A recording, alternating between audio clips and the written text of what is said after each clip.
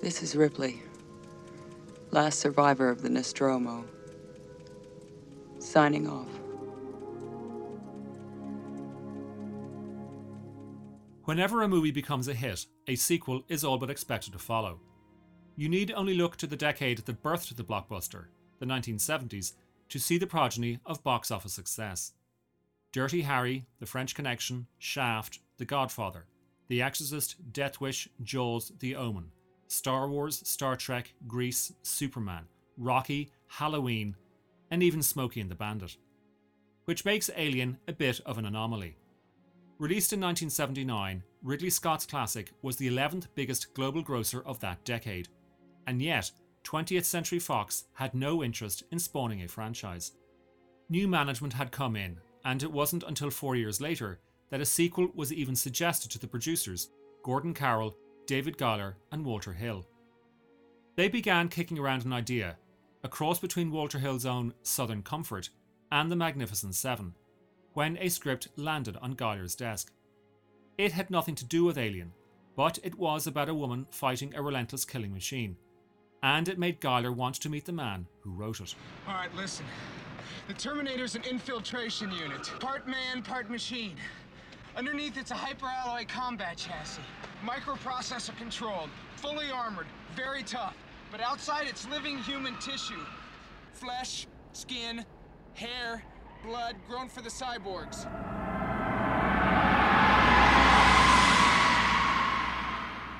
At that stage in his career, James Cameron had made only one feature film, Piranha 2.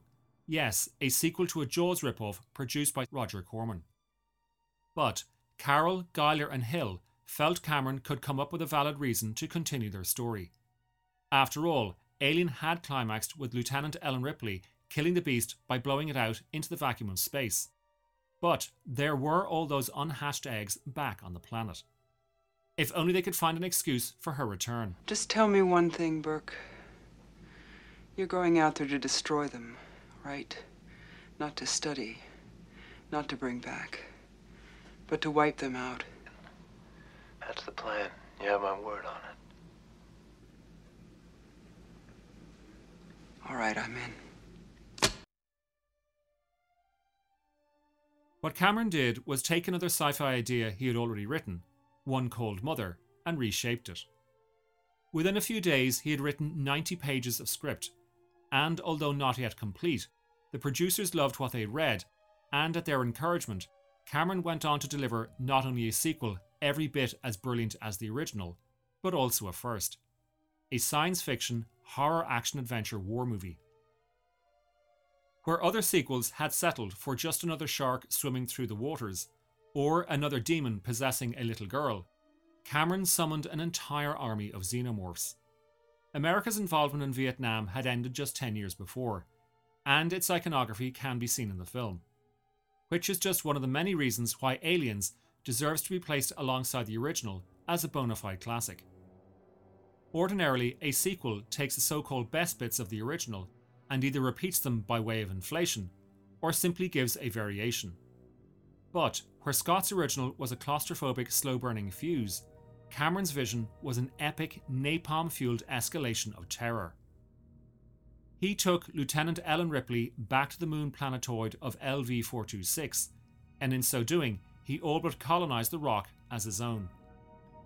Where the atmosphere of Ridley Scott's film was built on an uncertainty, slowly metamorphosing into a traumatizing horror that systematically reduced the crew of the Nostromo to one, Cameron took that survivor, a warrant officer, and turned her into a commander-in-chief, an alpha amongst testosterone-fueled Marines who may have been drilled in boot camp, but were rudely awakened when they found themselves in the front line of combat.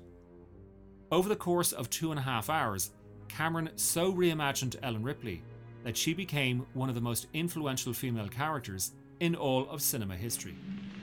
How long after we're declared overdue can we expect a rescue? 17 days. 17 days? Hey, man, I don't want to rain on your parade. We're not going to last 17 hours. Those things are going to come in here just like they did before, and they're going to come in here, and they're going to come in here, and they're going to get us. This little girl survived longer than that with no weapons and no training. Right?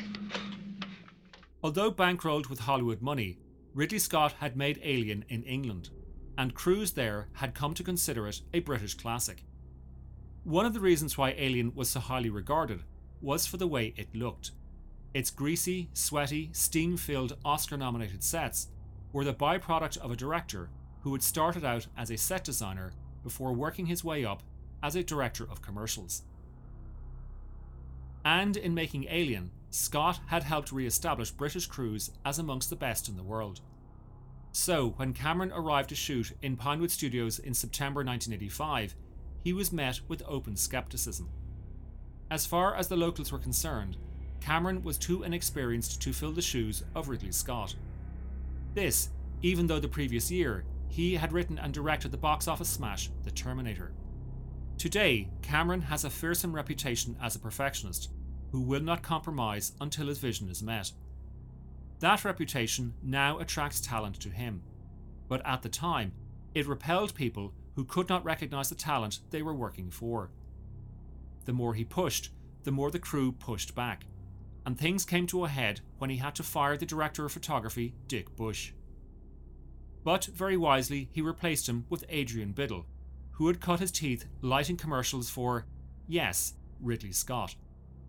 Biddle was able to meet Cameron's demands, and the crew eventually came round to appreciate not just who they were dealing with, but what he was trying to realise. Here is the legendary special effects master, Stan Winston. Any Jim Cameron movie is a tough atmosphere. Jim is a very demanding director.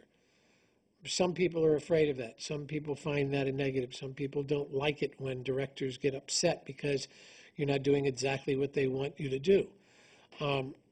I don't. I think that there is a genius of Jim Cameron. I think that he is cursed with a vision. He knows exactly what he wants to see, and it's your job to get it on screen for him. Undoubtedly, Cameron is a master of a certain kind of cinema. But there appears to be a glaring deficiency in his arsenal, and many would argue that it is his dialogue. Never more than functional, it means his characters rarely extend beyond 2 dimensions. But to leave that critique at just that is to ignore his gifts at tapping into the mythological journeys and archetypes so redolent with mainstream audiences. Instead of layering his characters with Shakespearean complexity, Cameron favours a canvas of clear emotion, namely fear, and instilling its essence into action sequences that he pushes beyond mere pyrotechnics, he delivers a realm of kinetic emotions. There is either good or evil in his pictures. Either you care or you are selfish. Either you are loyal or you are treacherous. Either you attack or protect. So, while his dialogue lacks nuance, he is best when he has his characters express themselves through their actions so that he can visualise their feelings. Remember Titanic? Remember the hand on the steam-covered car window? Cameron's films resemble silent movies, where the visual storytelling is so strong and lucid, dialogue is all but unnecessary.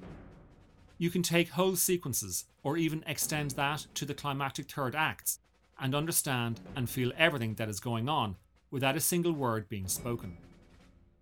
Just like the masters of the silent era, Cameron tells his stories through movement, montage, and music. In a phrase, his films are symphonies of colour and dance. Yet for all that, he is quite nimble in penning memorable one-liners. Get away from her, you bitch! Cameron gravitates around emotive themes, repeatedly focusing on the battle between creation and devastation, between the animus and the anima.